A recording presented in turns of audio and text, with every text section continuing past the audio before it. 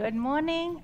My name is Susie Carlson. I am the church chair this past year, and I am here to give the report of our church progress throughout this year.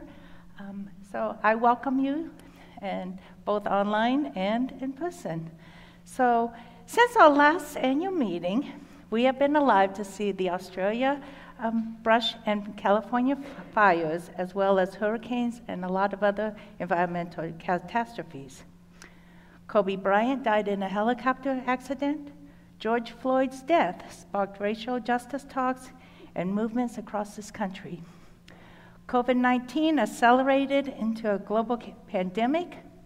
Murder hornets were found in the United States. COVID-19 vaccinations were developed. There was a riot in our nation's capital, and the transition of presidential administrations. Wow, that is quite the year. But through all this, stories showing compassion and care were just told over and over. People showed up when their neighbors needed a helping hand. Heroes jumped into action even when they put their own lives in harm's way. Those who never gave blood rolled up their sleeves. Resources and times were shared with adults and children who were food insecure. Many went shopping for the elderly and vulnerable to protect this group of people from COVID. Generous tips were given to those hit financially hard in the restaurant industry, even though they were taking their food to go. Zoom, FaceTime, and phone calls were made as people wanted to stay connected. Teachers and professors adjusted curriculum and environments so students could continue their education. Many of you see this list in you. And you did it with grace and perseverance because Jesus loves you and you love Jesus. As Mark 31:12, Galatians 6:2, Proverbs 31:8 and 9, and many other verses say, love your neighbor, help those who are oppressed, feed the hungry, care for the elderly, be generous, be people of hope. Jesus says, I will be with you until the end of the day. I will give you strength. Joshua 1:9 says, be strong and courageous, do not be terrified, do not be discouraged, for the Lord your God will be with you wherever you go. As we reflect back, my hope is that as individuals and the congregation at First Evangelical Covenant Church here in Lincoln, Nebraska, we can say that 2020 brought us closer to Christ.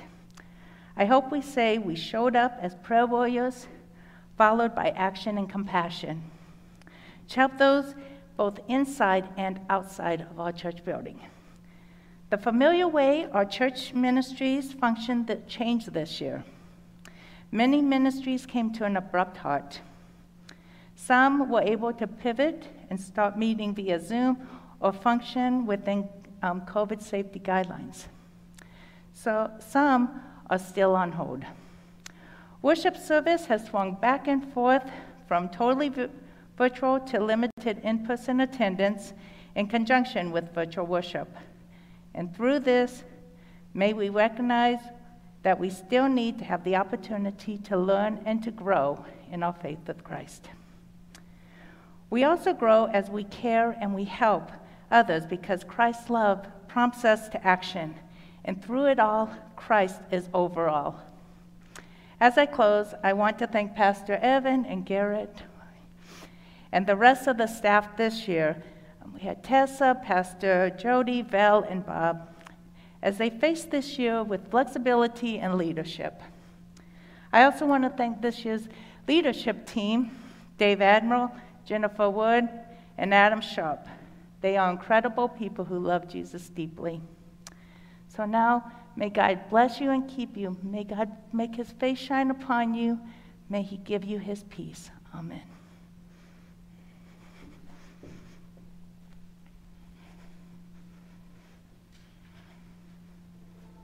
Together, we celebrate how God has worked through our three-strand strong partnership: congregation, conference, and denomination, to transform lives,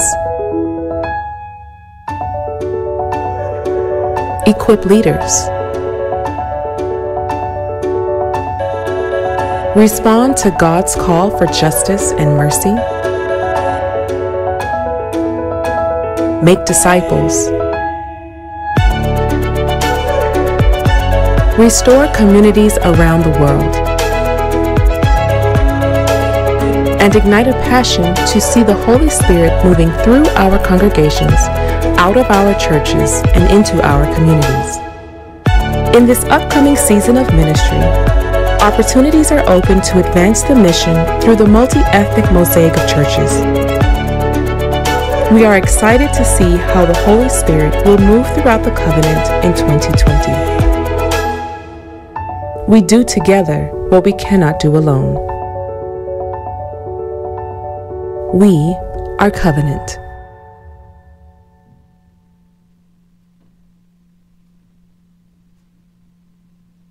Good morning. I'm Jennifer Wood, and as Susie said, I am part of the leadership team this year, and I just want to give you a little bit about the stewardship and how this past crazy year has gone for us. So one of the things that is the mission for stewardship is to encourage generosity.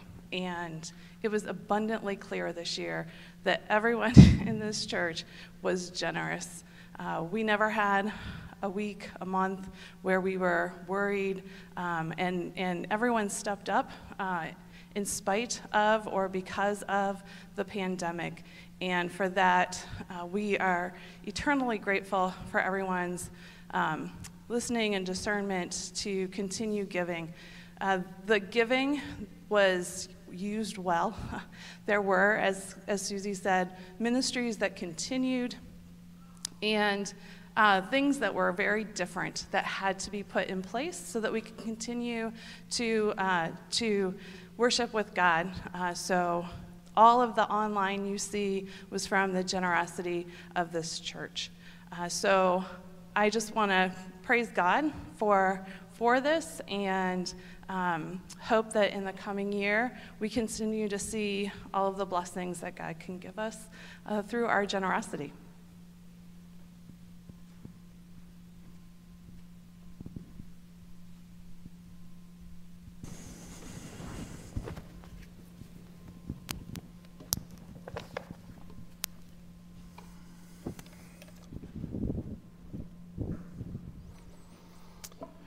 Thank you to Susie and to Jennifer for that. And you saw that video from our denomination as well. That's last year's. I couldn't find one for this year because they've had to pivot too. But I will tell you, I was in a full on-day conference call with one of the boards yesterday for the Evangelical Covenant Church, and the president was there for a little while, and I'm encouraged that they are also making some great pivots and changes to adapt to where we're at. So be encouraged. We're trying to do it locally. They're trying to do it nationally as well. I'm going to encourage you to find our text today, which is John 10:10. Feel free to find it in a physical Bible or an electronic version. Doesn't matter to me. But once you find it, keep it open, because we're going to go to chapter 9 as well. These are the words of Jesus, John 10:10. The thief comes only to steal and kill and destroy. I have come that they may have life and have it to the full. Key question this morning. Do you believe it? I have come that they may have life and have it to the full. Do you believe it? Can Jesus offer this life, and is it exclusively something only Jesus can offer? Do you believe it? The thief comes only to steal and kill and destroy. I have come that you may have life and have it how much? To the full. What I'm going to say going forward here constitutes essentially my 2020 pastoral report, but it's a sermon, and it's actually the first of 3 weeks, so we'll keep this thought going for a while. But where we're at, I think Susie aptly pointed out that last year had a lot of moving parts, if we wanted to say it diplomatically. There were a lot of things that went on, But I think the long and short of it is we're definitely not in what we could call post-COVID yet. I don't know what that looks like. I don't think anybody exactly does, nor do I think we've reached that point yet in the destination. But I will tell you this, a lot has changed and continues to change, and I think underneath that, if it's not already at the surface in many cases, there's also a cultural shift that's been going on and continues to go on. And so what I want to do over the next 3 weeks is give us a simple phrase and some language by which we can have new language to fulfill our mission in a new cultural moment. It's not complicated language, it's Jesus language. If you've read my report that was sent out this week, you already know the language, and that is this. If we simply state our mission, it hasn't changed, but the way we've stated it perhaps could, to pivot in this time better. We are disciples who make disciples. That's what Jesus charged us with doing, and that's who we are. It's active language, it's Jesus-endorsed language. We are disciples who make disciples. That's where we're going over the next 3 weeks, and I hope to live out over the years to come. Let's turn back to the text then as we consider that and keep that in mind, that we are disciples who make disciples at First Covenant Church. Go back to John chapter 9, verse 1. Seems like an unremarkable moment in many ways. Jesus is in view here, and it says, as he went along, he saw a man blind from birth.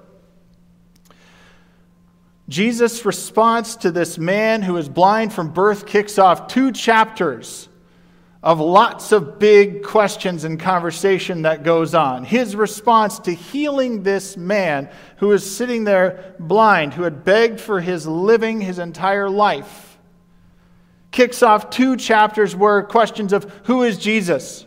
Where does he come from? What is obedience?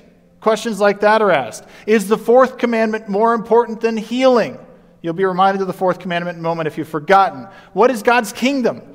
Big questions like this are all kind of brought to the surface over the next 2 chapters because Jesus encountered this man born blind and healed him.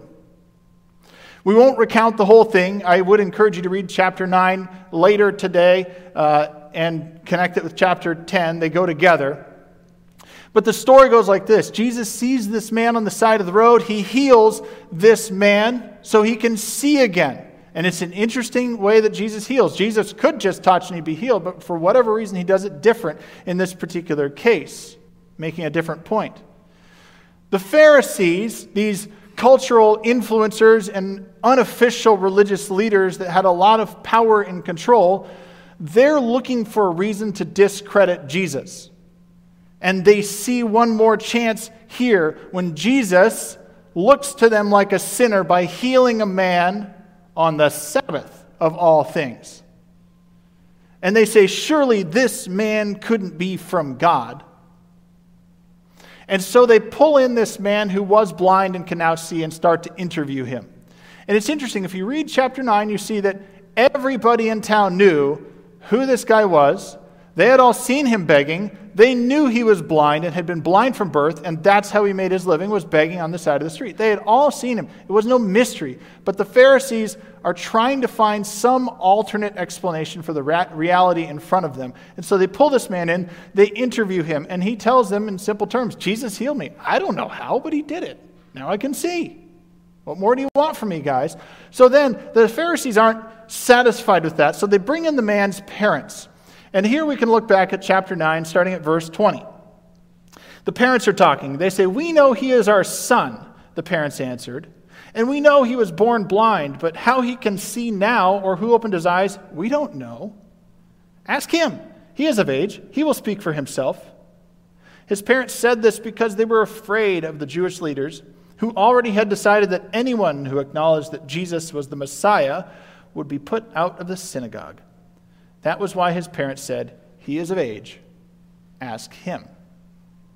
You can make your own assessment of the parents. I'm not going to go into that.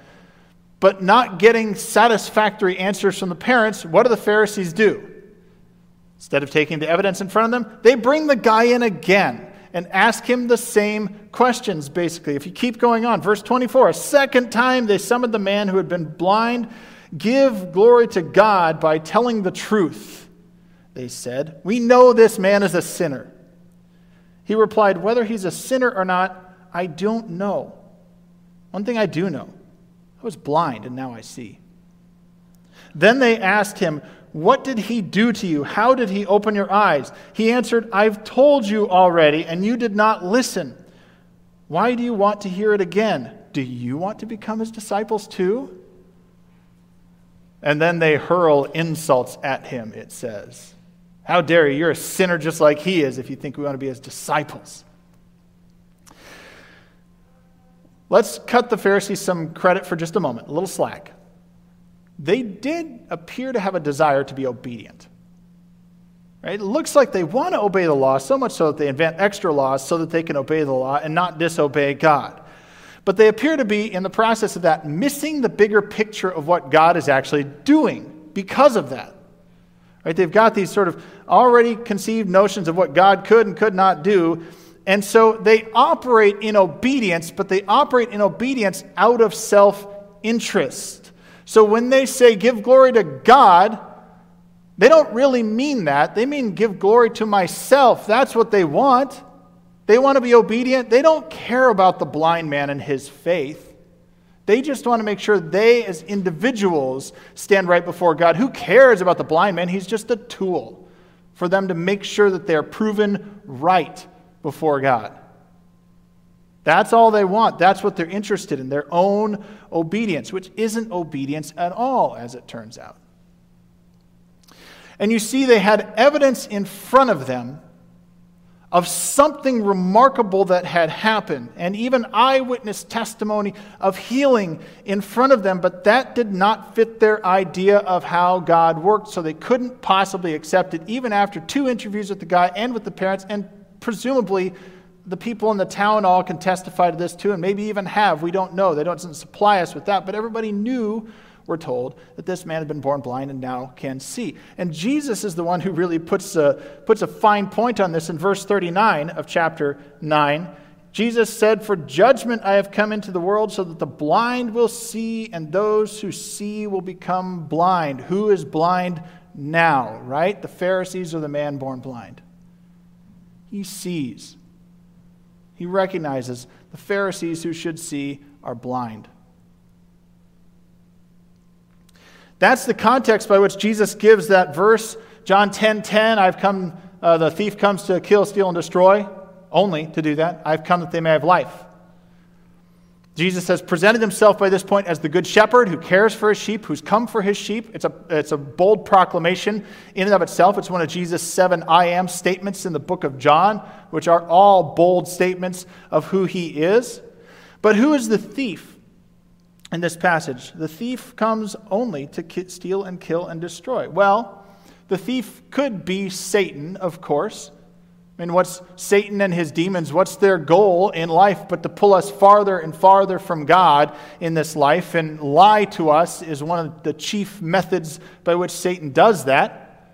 Right? 2 lies that we too often believe are polar opposites. One is, and this is one of the tricks of Satan and his demons, you are so worthless, we're told to believe. You are so worthless and broken that you're so far from God already, you're unredeemable. Don't even try and approach God. It can't be fixed. That's a lie that we're led to believe by the evil one. And it's not true, right? It's a lie. Of course we're redeemable. We are broken, but we're redeemable. That's what Jesus came to do. Any amens in the house for that? The other lie that Satan tells us is the complete opposite. The Pharisees buy into this one. Nothing is broken in you. You are right and perfect just the way you are and improving each day. In fact, if anybody tells you different, they're a hater. Disregard them. There's nothing redeemable in you because there's nothing broken in you. So in one case, we need God, but we're told he's too distant and removed to fix it. And in the other case, we're told we don't need God because there's nothing that needs to be fixed. We are God. Pharisees actually fall into that second category. They're both lies. Don't believe either one of them. We know that Jesus is talking about that because back in verse 1, it won't come up on the screen, but back in verse 1 of chapter 10, Jesus says, "Very truly I tell you, Pharisees, anyone who does not enter the sheep pen by the gate but climbs in by some other way is a thief and a robber." Who do you think he's talking to? The Pharisees. They're the thieves. What do the thieves do? They kill. That specific word kill, besides the steal and destroy, but the kill word is kill as in slaughter for a sacrifice, as in on the altar, for atonement or as an offering of some kind. The thieves come around and they wish to kill and slaughter those and offer for sacrifice something that doesn't belong to them for their own benefit, basically. The promise from Jesus is abundant life, full life. And yet, the thieves try and steal that. The healing and restoration that Jesus promises, the thieves would take that away and say, that's not for you, that's for us. All with a religious-looking veneer over it.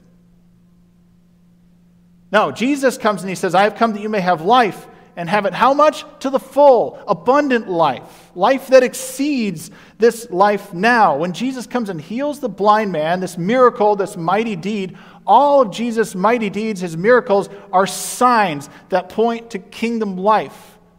What God does in this one man is what God is going to do to all people who follow him when the kingdom finally comes. Not everybody will get healed in this life, but in the end, everybody who follows Jesus will be healed. That's the promise of abundant life that Jesus brings. But it's also Holy Spirit-infused life from this point on if we follow Jesus. It's God present through all circumstances, through all things, walking with us because this world is still broken. And it's going to get us sometimes, but with Jesus and that abundant life, we don't need to despair. We have a greater hope than all the things this world will throw at us. There is redemption. Something needs to be redeemed, and Jesus is going to do it, even if he doesn't do it all now. The promise is he will. And if we follow Jesus, that means we're his disciples. That's what a disciple is. They're a learner, learning from the master. That abundant life begins the moment we say yes to Jesus, and he begins to transform us by the power of his Holy Spirit. So Jesus says, I have come that you may have life and have it to the full. Do you believe it this morning? Do you believe that he promises that and he is the only source of that life? That's why we can easily proclaim that as his church, we are disciples. We believe this is the reality that we live. And we take Jesus at his word that life is only found in him.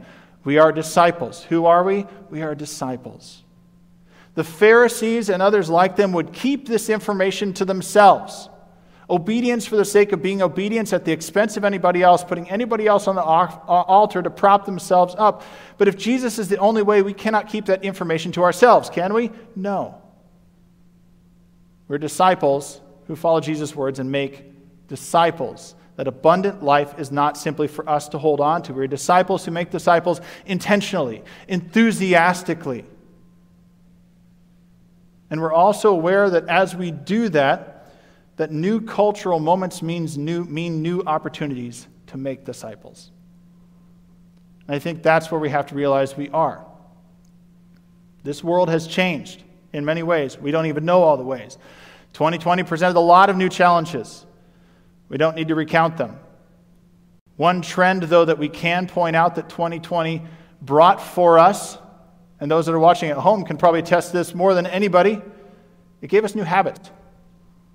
Whether we wanted them or not, we all have new habits that we formed over the last year, whether we wanted those things or not. Business, church, home life, everything. And even for the first time ever, I think at least in a generation or multiple generations, church members that were completely and totally devoted, who had to worship online only for a period of time, realized for the first time ever that they could do something different with their Sunday morning. Right? We realized we could do different things with our time and with our space and with all kinds of things in our lives. Home office was possible. Teaching kids from home was maybe not preferable, but possible in some cases. And what that means is that we don't know where the end of all these changes are, but we know that we need to be responsive to them if we're going to be disciples who make disciples in this world. And so, Kerry Newhoff, he's a Canadian pastor. I really enjoy his stuff and highly commend his stuff to you. He had one of his zillion articles that he writes. They're very short, but poppy.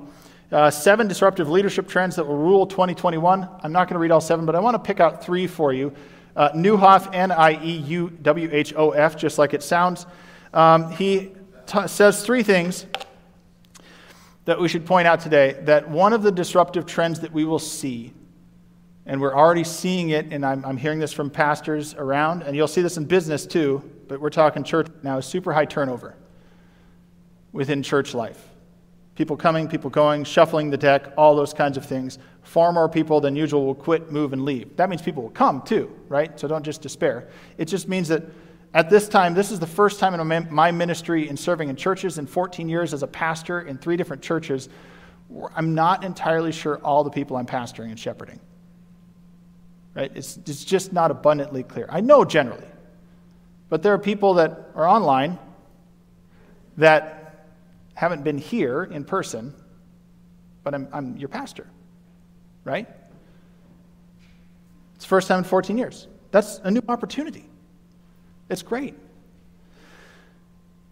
When there are times of instability and change, decisions that we held off on sometimes come to a head. People are doing that in all spheres of life. Church is not excluded in that.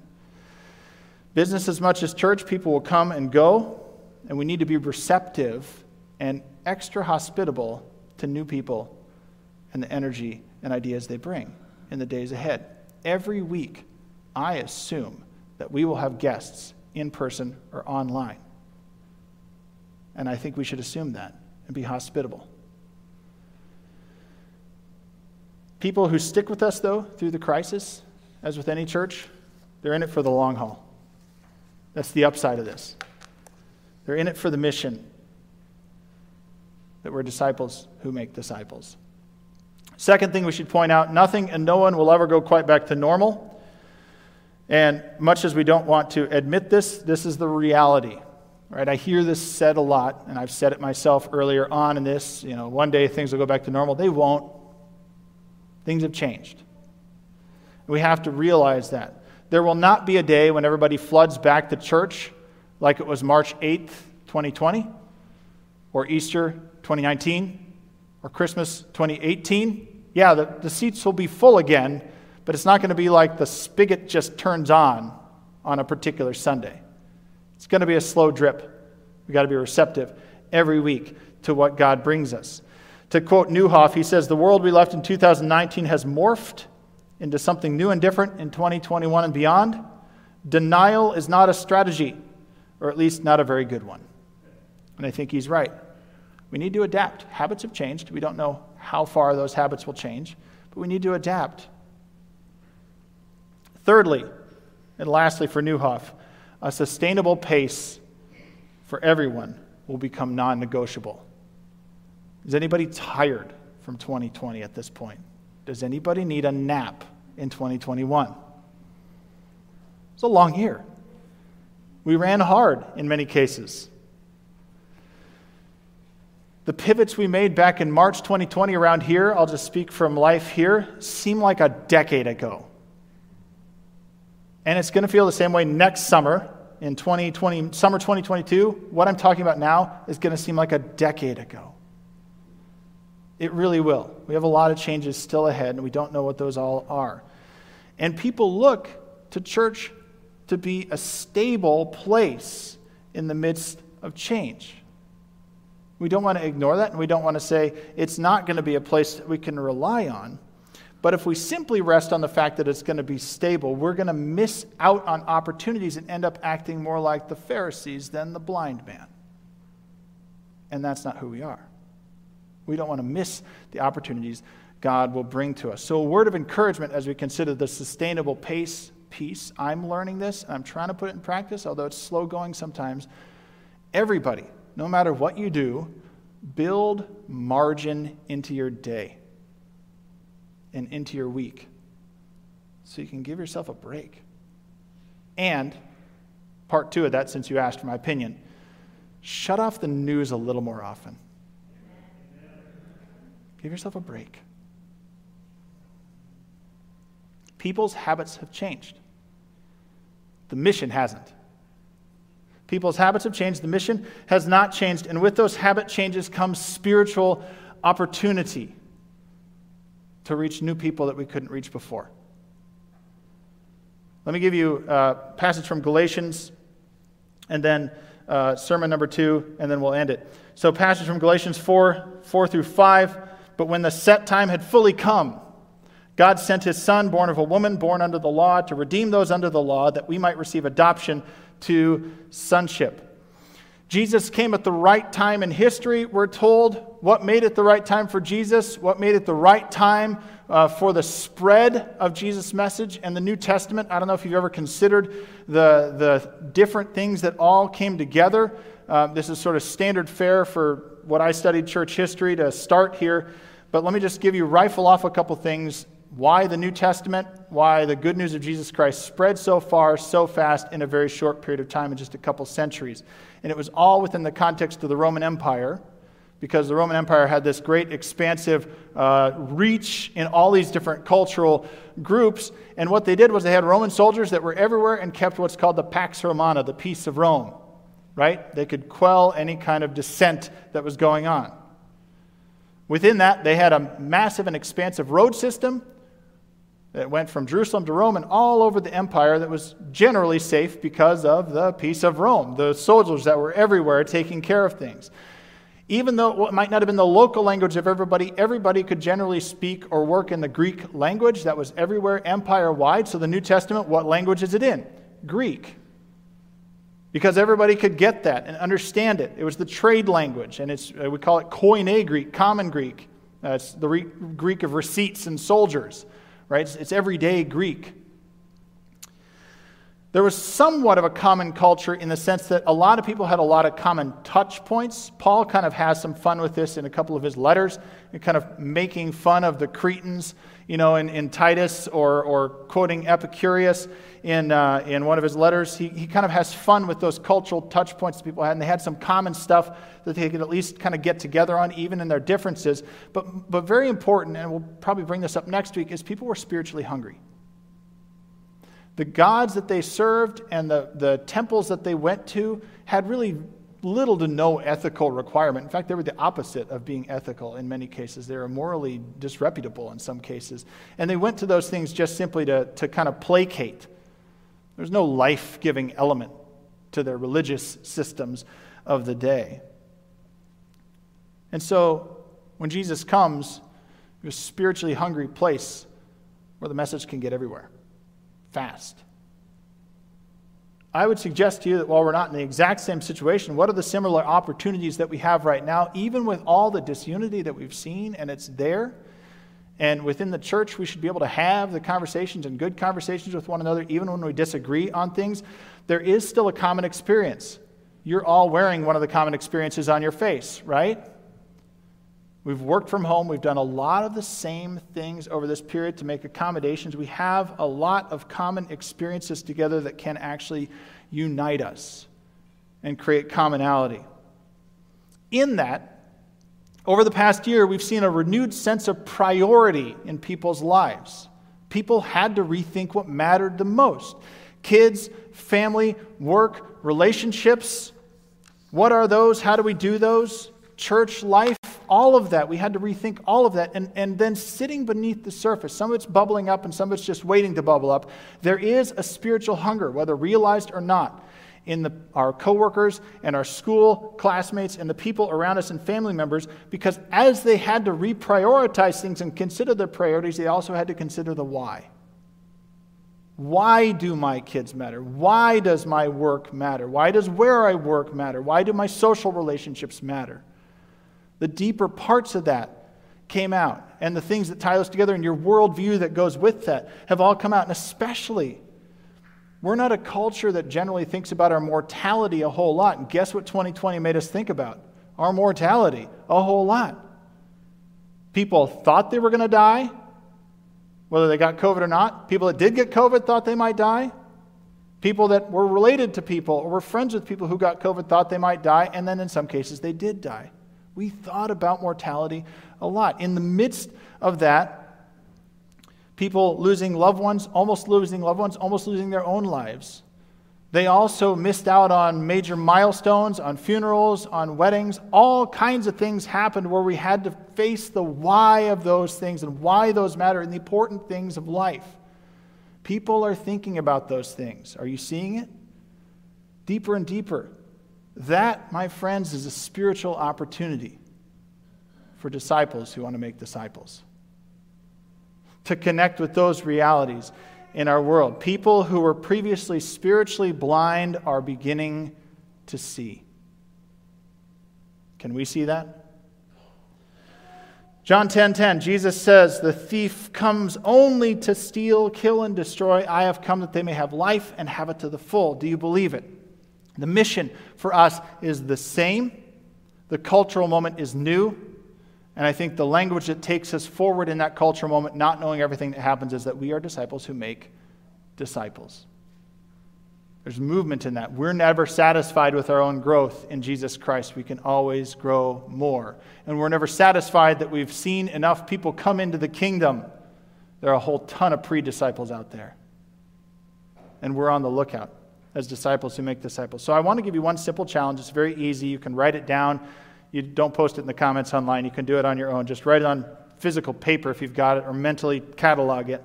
But consider your own discipleship today. You're just going to take your spiritual temperature from 1 to 10, 1 being low, 10 being red hot. What's your desire to be like Jesus today? 1 to 10. Just write it down. And then the follow-up question to that as you consider it is, what can you do this week to move the needle? What can you do this week to increase the temperature? Now, if you're at 10, I don't know what you do, but maybe you're at 9, really. What can you do? Let's pray together. Lord, in this moment where we are faced with a spiritual hunger, whether we realize it or not, start with us. Both give us that hunger, if it's diminished right now, for a 1. And if we're a 10, Lord, give us the opportunity to help make disciples. Lord, increase in us the desire to follow you closer and closer, be more like your Son, and never to be satisfied with where we stand as disciples today. We didn't just say yes to you and step into the doors of your kingdom only to stand there at the entrance, Lord. We want to go deeper and farther with you. We want to be transformed into the image of your Son, Jesus Christ. We are redeemable, God, and you came to do it. So redeem me. Redeem us. Make us right with you more and more each day. Amen.